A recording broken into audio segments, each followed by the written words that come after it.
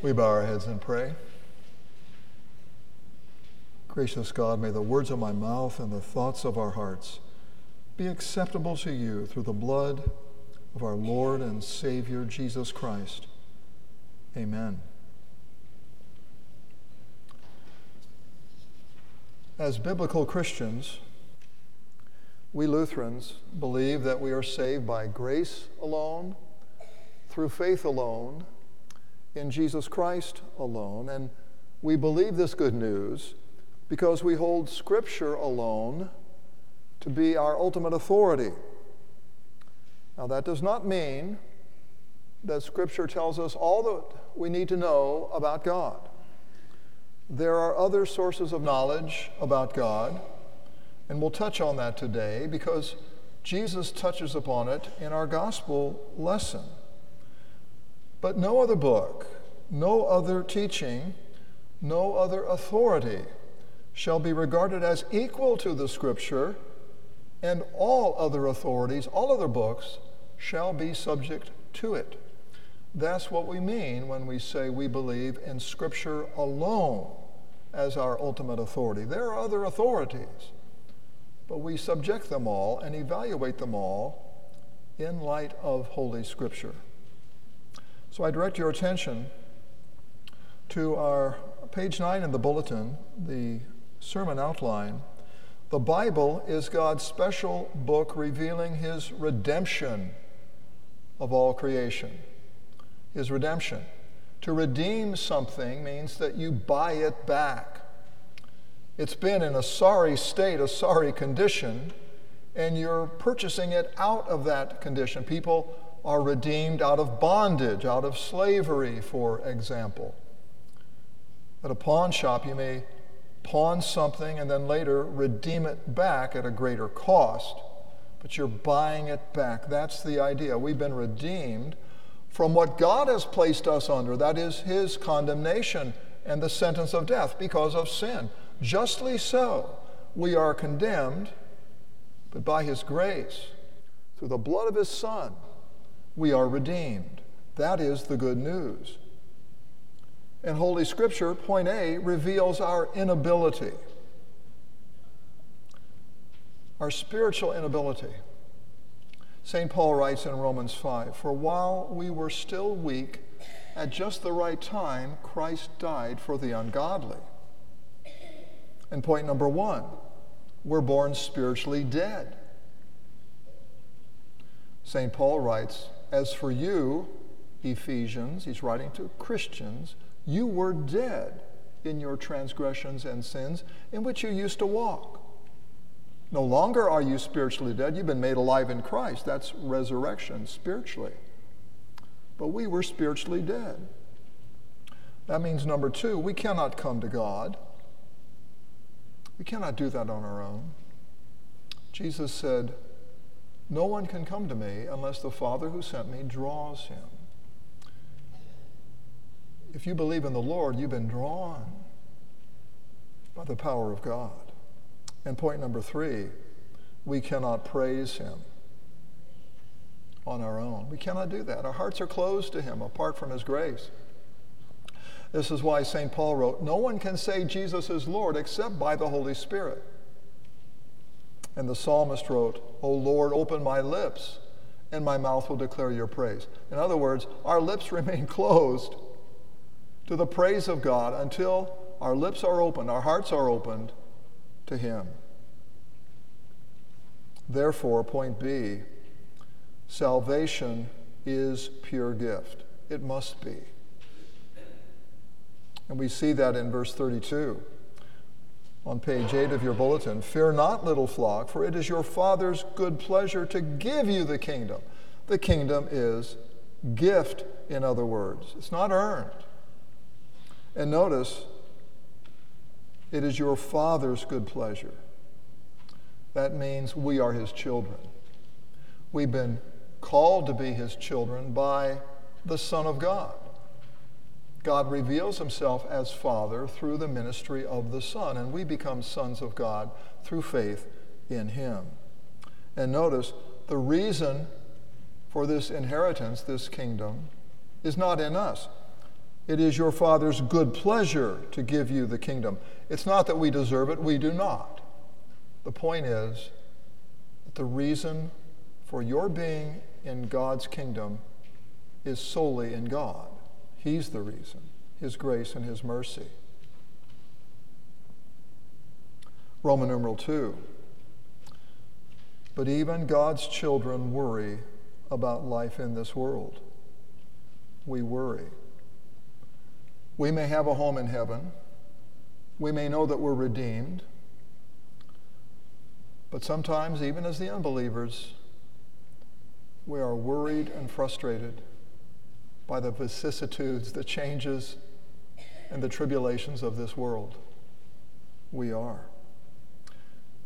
Verse 22, and Jesus said to his disciples, he's speaking now to his followers, those who believe in him, therefore I tell you, do not be anxious about your life.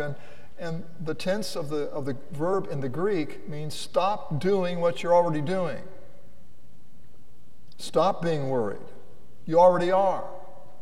Now stop. What you will eat, or about your body, what you will put on.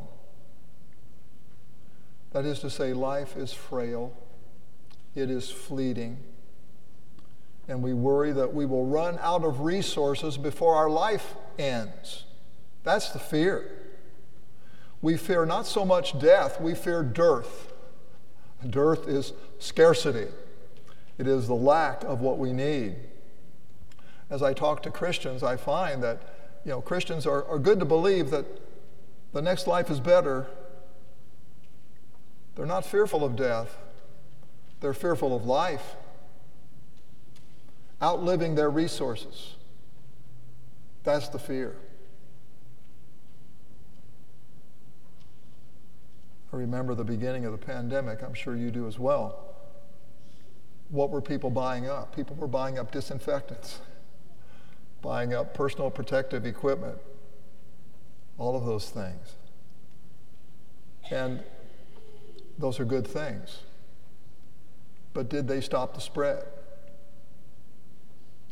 It's a good question. That's a debatable point. Jesus said a man's life does not consist in the abundance, the overkill of possessions. It depends on God. Roman numeral 3. Nature is God's other book, revealing his providential care for all creation. Nature is the other book. Psalm 19 reads in this way, the heavens declare the glory of God. The skies proclaim the work of his hands. Day after day they pour forth speech. Night after night they reveal knowledge. That's the book of nature. The early church fathers talked about two books God has given, the book of Holy Scripture and the book of nature. We can learn about God from both, but the ultimate source, the clearest source of revelation about God, the infallible source, is Holy Scripture. Everything else must be judged by it. Psalm 145, the psalmist wrote, the eyes of all look to you, and you give them their food at the proper time. You open your hand and you satisfy the desire of every living thing, man and animal alike. That is to say, the world is God's commissary. The world is God's kitchen. And daily he's at work providing for the needs of all creatures. And this book of nature reveals our inability, just like Holy Scripture reveals our spiritual inability. The book of nature reveals our inability as well. Verses 25 and 26. Verse 25. And which of you, by being anxious, can add a single hour? Now, the word in the Greek, pikne, means a cubit, 18 inches. Which of you, by worrying, can add 18 inches to his life? Now, the idea here, and you find this throughout Scripture, your span of life is portrayed as a journey, a trip, a walk. Okay. And I looked it up. The average American in his lifetime travels about 80,000 miles. That's 3.2 times around the globe. You travel before you die. Okay? Now, picture this. Which of you, by being anxious, can add a picney, 18 inches, to his journey? Now, this is the word of the Lord, okay? Revealing to us that though we travel long, and some journeys are shorter than others, some people die sooner, some people die later, the journey may be a little longer for some. But 18 inches, that's all you can manage by worrying and fretting? Verse 26. If then you're not able to do as small a thing as that, why are you so anxious about the rest? It is our inability to make a difference that we forget. Letter B. Like salvation, temporal blessings are pure gift. Food, clothing, shelter are gift. This is why the Lord teaches us to pray, give us this day our daily bread. We don't earn it. It is gift. The labor, the strength to labor is all gift. It's all gift. Everything is. And point number 1, consider the ravens. Verse 24. The word consider here means to think hard about this, okay? Don't just pass over it quickly, but meditate on it, ruminate on it. Think about the ravens. They neither sow nor reap. They don't have the advantages we have. They can't sow, they can't reap. They have neither storehouse nor barn. They don't have freezers, and yet God feeds them. And I think the point is this. Ravens are unclean animals. The law of Moses lists them as unclean. They're unfit for consumption. They eat garbage. They eat carrion, dead stuff. Okay. They are among the least valued of all creatures, among the least desirable, and yet God feeds them. Meditate on it. And then verses 27 and 28, point number 2, consider the lilies. Verse 27, meditate on the lilies. Think hard about them, how they grow. They neither toil nor spin. They don't have the abilities that we have in that regard. And yet I tell you, even Solomon in all his glory was not arrayed like one of these. Not one is surpassed by Solomon. Even the worst lily surpasses Solomon in his glory. Even the worst lily having the worst hair day is more glorious than Solomon was, according to our Lord. The point is this. God gives us the book of Holy Scripture to create faith and to strengthen our faith. He also gives us the book of nature as a supplement to a faith that grows weak, that has grown weak. Often we're like those disciples in our gospel lesson for today who have little faith because either we ignore the Scripture or we forget it completely. And when we ignore the Scripture, Jesus then will point us to his other book, the book of nature. It's as if Jesus is saying in our gospel reading, if you still doubt God's ability or willingness to meet your needs, then open your eyes to see what God is doing around you every day in your own neighborhood. Look at what he's doing. You don't see birds starving. You don't see lilies unclothed. He causes every day his sun to rise on the evil and the good. He causes every day his rain to fall on the just and the unjust. In other words, he forgets no one, including you or me. Point C. So what does Jesus mean? Life is more than food, and the body is more than clothing. There is much more involved in maintaining life than just food or personal protective equipment or vaccines, as good as those things are. They are good, but they are not our security. Our security is the Lord. Point number 1, food is only one of God's means of sustaining life. The other is his word. This is why Jesus said, man does not live by bread only, but by every word that comes from the mouth of the Lord. Even if food fails. Point number 2, your life is not over. Job said, the Lord gives and the Lord takes. It's up to him.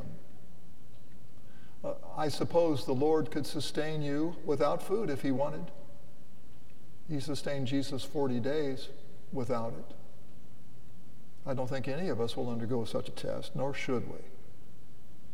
But it is God's ability to provide. And then point number 3, even if you die, death is not the end. Death is a graduation to glory for the believer in Christ. Death is a promotion for you and for me. Jesus said, I am the resurrection and the life. He who believes in me will live even though he dies, and the one who lives and believes in me will never die. That's Jesus.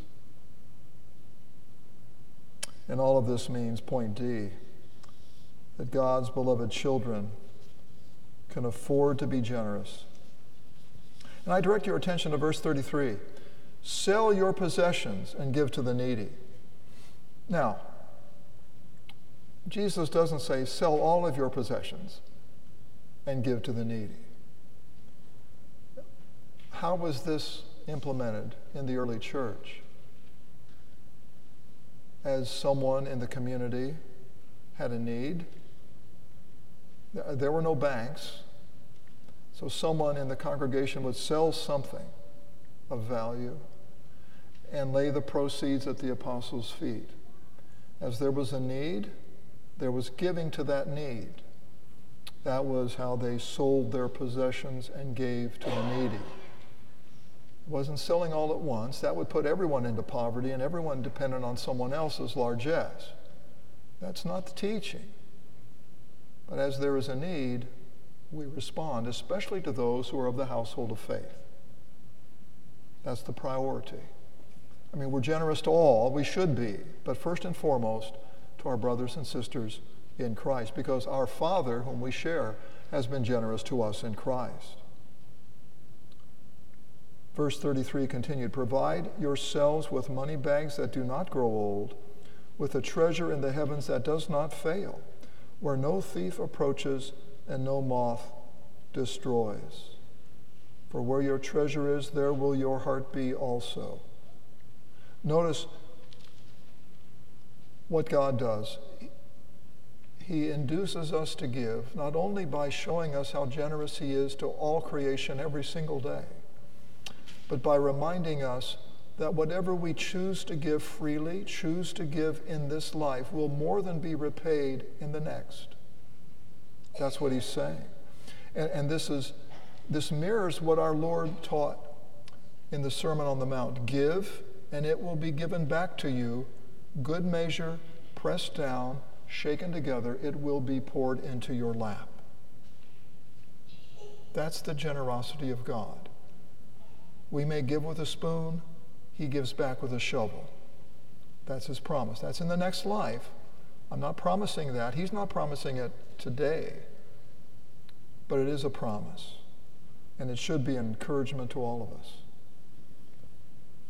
You know, I began by saying this morning that we believe in salvation by grace alone, through faith alone, in Jesus Christ alone.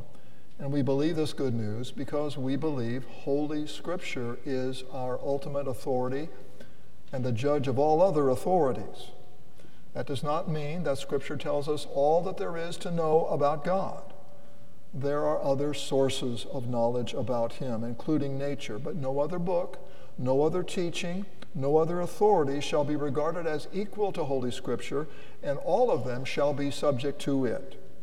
Therefore, when we are anxious about this life, and we often are, and when we display little faith, as Jesus describes in our gospel lesson for today, when we display little faith in the promises of Scripture, as we often do, Jesus does not hesitate to point us to his other book, the book of nature. And he says, in effect, look at what your heavenly Father is doing in your neighborhood around you every single day. You don't see birds starving. You don't see lilies unclothed. He still causes the sun to rise on the evil and the good. He still causes rain to fall on the just and the unjust. He forgets no one, including you and me. In Jesus' name, amen. The peace of God, which passes all understanding, guard your hearts and minds through Christ Jesus. Amen.